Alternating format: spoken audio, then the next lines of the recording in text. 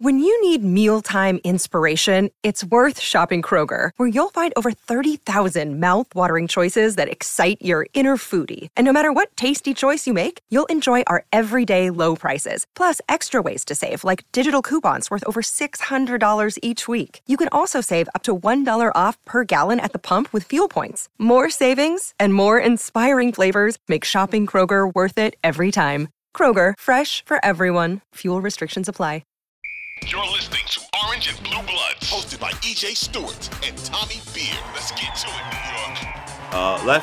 Let's shift gears to talk about these games coming up. So the Knicks late night action for the New York Knicks returns this week. They head out west. They will take on the Sacramento Kings on TNT Thursday night. So a rare kind of spotlight game for those teams to be playing each other on a TNT game. I can't remember the last time those two teams played against each other on national TV. The Kings are one of the hottest teams in the NBA. They've won 9 of their last 12 games. They are the number 2 seed right now in the Western Conference. Mike Brown, my vote for Coach of the Year right now, has done a phenomenal job this season.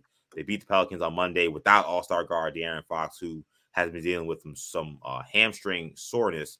Head coach Mike Brown says it was his call to sit Fox, who wanted to play in that game. So you think that maybe that was one of those rest deals and maybe he's back for this one. But, of course, we'll have to see how their injury report falls out. The last time these two teams played was December 11th when the Knicks throttled the Kings 112-99. De'Aaron Fox also amidst that game as well. So the Knicks have not played a full Kings team yet this season in their one match that they had. So when you talk about this matchup, I know the matchup I'm looking at, regardless of Fox plays because of the history between these two guys. But what matchup are you looking at with these two teams, in the Kings and the Knicks? Yeah, first and foremost, there are just about the Kings. Let me first and foremost say I've joked with them in the past and even heading into the season that trading Tyrese Haliburton was a terrible decision. I couldn't believe they did it. He's one of the primary point guards. The Kings, as of this morning, are second place in the Western Conference, which is crazy. So credit to them, credit to the organization for rolling the dice on the Domantas Sabonis deal. Sabonis has played incredibly well since arriving in Sacramento, and he's been paired well with De'Aaron Fox. So good for those Sacramento fans that will finally snap the longest playoff list streak in the NBA this season. And just the fact that, how about the Knicks playing the Kings? There were 8 teams in the NBA with 38 or more wins this season. 2 of them are the Kings and the Knicks. Who would have figured that on opening day? You would have got some pretty long odds had you been able to say that. So just and one other thing to mention regarding the Kings, not only have they won 9 of 12, not only are they second place in the Western Conference, and they've won 6 of 7. They haven't played since Monday. They've been home since February 28th was their last road game. They played their last 3 games have been home games. So a massive, there's certain websites that compare rest, who has the rest advantage in certain games. This is a massive rest advantage game for the Kings. Not only have they had 3 days off, not only have they been home, the Knicks are playing, as we talked about, right to the buzzer Friday, double overtime Sunday, another game right down to the wire Tuesday. Get on a plane, fly out to California, play on the road Thursday night against a rested Kings team. So there's a lot working in the favor of Sacramento in this game, something to keep in mind. I'll be interested to see what the spread is coming at this one. But yeah, so those are the things that I think are definitely worth mentioning, heading into Thursday's game. Matchups wise, what do you got? What's one you keep? I mean, to me, whenever Randall sees Sabonis, it's usually war. That's how it's been since those 2 guys have matched up in the Eastern Conference. I don't know why. I don't think there's anything personal between these guys. I know these guys have battled for all-star spots in the past. But since Randall's gotten here, he seems to have taken that Sabonis matchup very personally. Now, Sabonis has played a lot of 5 for the Kings this year, so how much time he gets on Randall might not be as much as he normally does. But if Randall is seeing some of those smaller ball 4s that they will be playing against him, that could also open up a lot of his offense as well.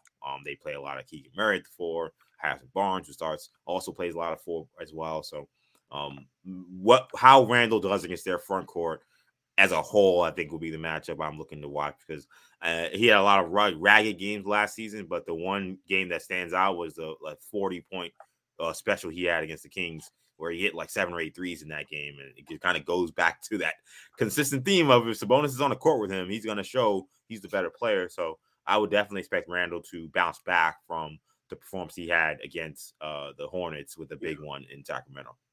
Yeah, I think the point guard spot is obviously going to be the wild Yeah. card here. Does Fox play? Does Brunson play? That'll kind of depend. It sounds like Fox is trending in the direction of playing. It sounds like he could have had Monday been a playoff game for Sacramento. It sounds like he would have been able to suit up. So we'll see if he gets back on track. If not, Davion Mitchell played really well for the started in place of Fox on Monday. Scored 15 points, 6 assists. 6 of 8 from the floor, and you know that he's going to bring that intensity defensively. Yeah. He's a defense first guy, so he's kind of like IQ in certain respects. He's smaller and doesn't quite have the combo guard capabilities, but can get after you defensively. Likes to push the tempo. Plays with a chip on his shoulder. So those two guys could theoretically be matched up if the starting point guards aren't back. But should Brunson and Fox both return, which hopefully is the case, then that'll be Fox was one of the players that made the All-Star game over Brunson as an injured replacement. Fox was a guy that was rumored to potentially be a trade target last year. Brunson wants to get back on the floor, wants to make his case as and get the Knicks back on track. So that should be a very interesting matchup if that comes to pass. Yeah, and when you talk about this Kings team, even without Fox, they are extremely dangerous offensively. Sabonis plays essentially a point center kind of role for them. He averages almost 7 assists this season. When you talk about where they rank, second in field goal percentage, they're up there in 2-point percentage. They're first in the NBA, third in field goals made. I mean, this is a very dangerous offense. Of course, number 1 in the league in points per game at 121.1 points per game. So when you talk about this Kings team, it should be a clash of styles. The Knicks don't play. They kind of pace the Kings play. So when you think about this game, it's going to come down to, I think, who can impose their will more. And when you talk about the Knicks coming off of these ragged games they've been playing recently, where they've been playing long, extended, tough physical games, and the Kings, they kind of smoked the Pelicans the other night, and they've been at home for a week and a half. You would think that they may be able to come out and really kind of impose their will on how they want to play on this game. It's been really fascinating watching this Kings team this season because Mike Brown came in with kind of like a mandate to improve their defense, which he has. I mean, they were historically bad for the last few years. They're still not a great defensive team, but they've improved in certain parts. They're a much better rebounding team this year, which is very important as well. But it's kind of been a remarkable shift for a Kings team that as you mentioned in the NBA longest playoff streak, they might have the longest playoff streak in all professional sports in America, I think.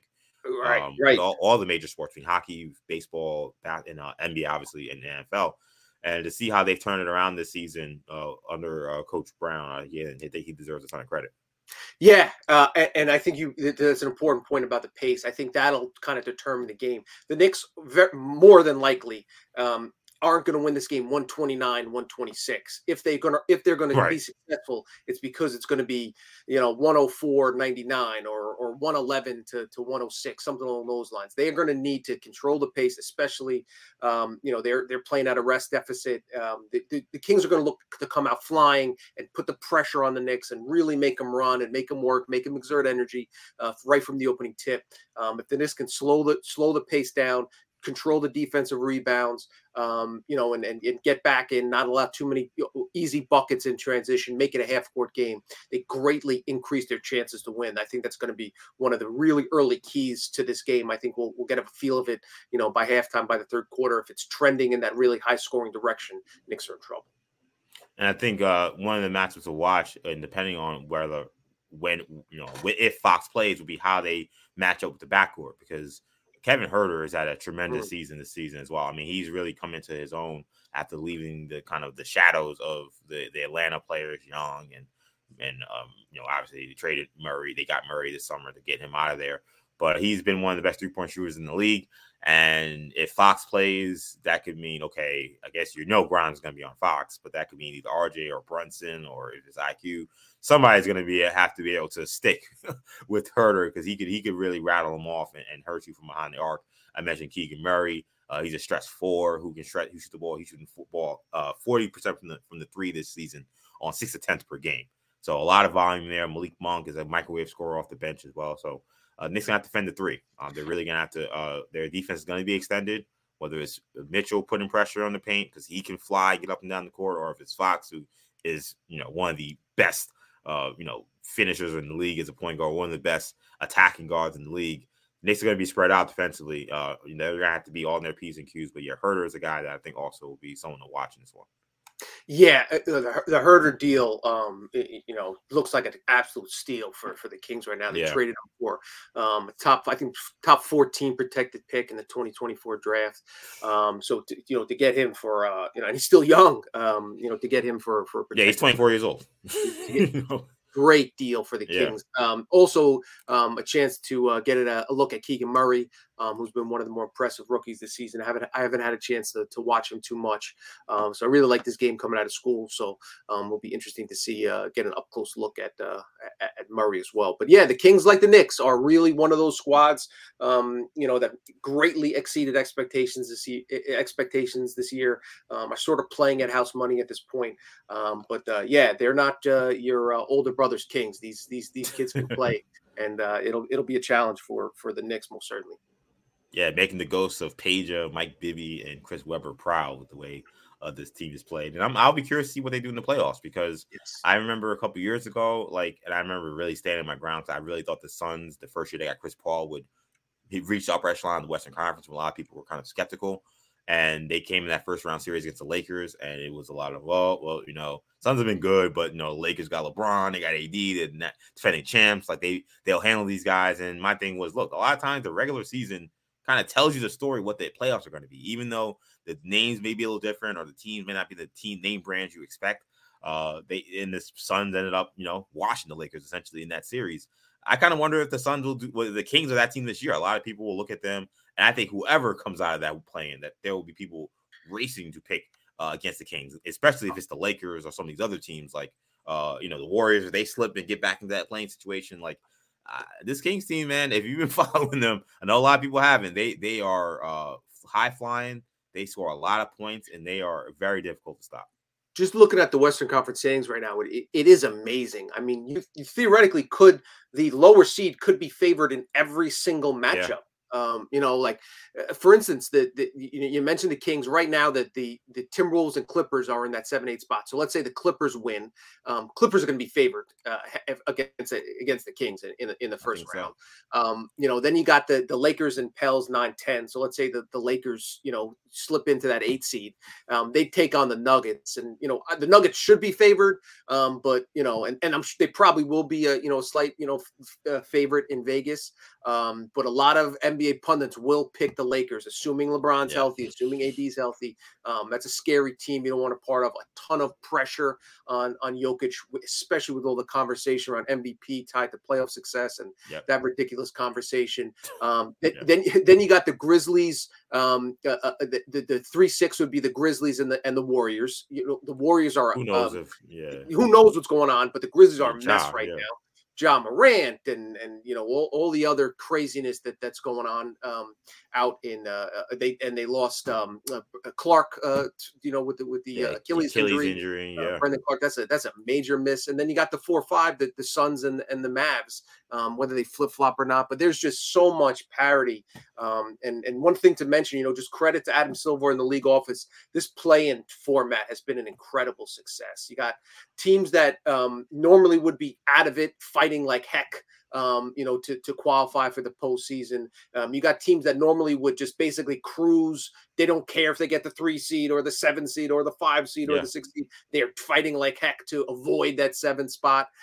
So really increase the level of competition, the level of play, the level of interest from city to city to city across the country. This thing has been a major success for the NBA. Yeah, people will complain about the regular season not mattering, and maybe that's true for the first 4 months of the season. It is not true for between now and April. The regular season matters a great deal to about 10 teams in both conferences who are trying to avoid that playing situation. So, and the amount of parity between these teams, I mean, from Dallas at 5 to Utah at 13, you're talking about a 3-game difference. So tell me that those teams don't care about whether or not they make it the playoffs. So it should be a very fascinating thing to watch. And we'll stay in the Western Conference a little bit here, because that's where the Knicks will be.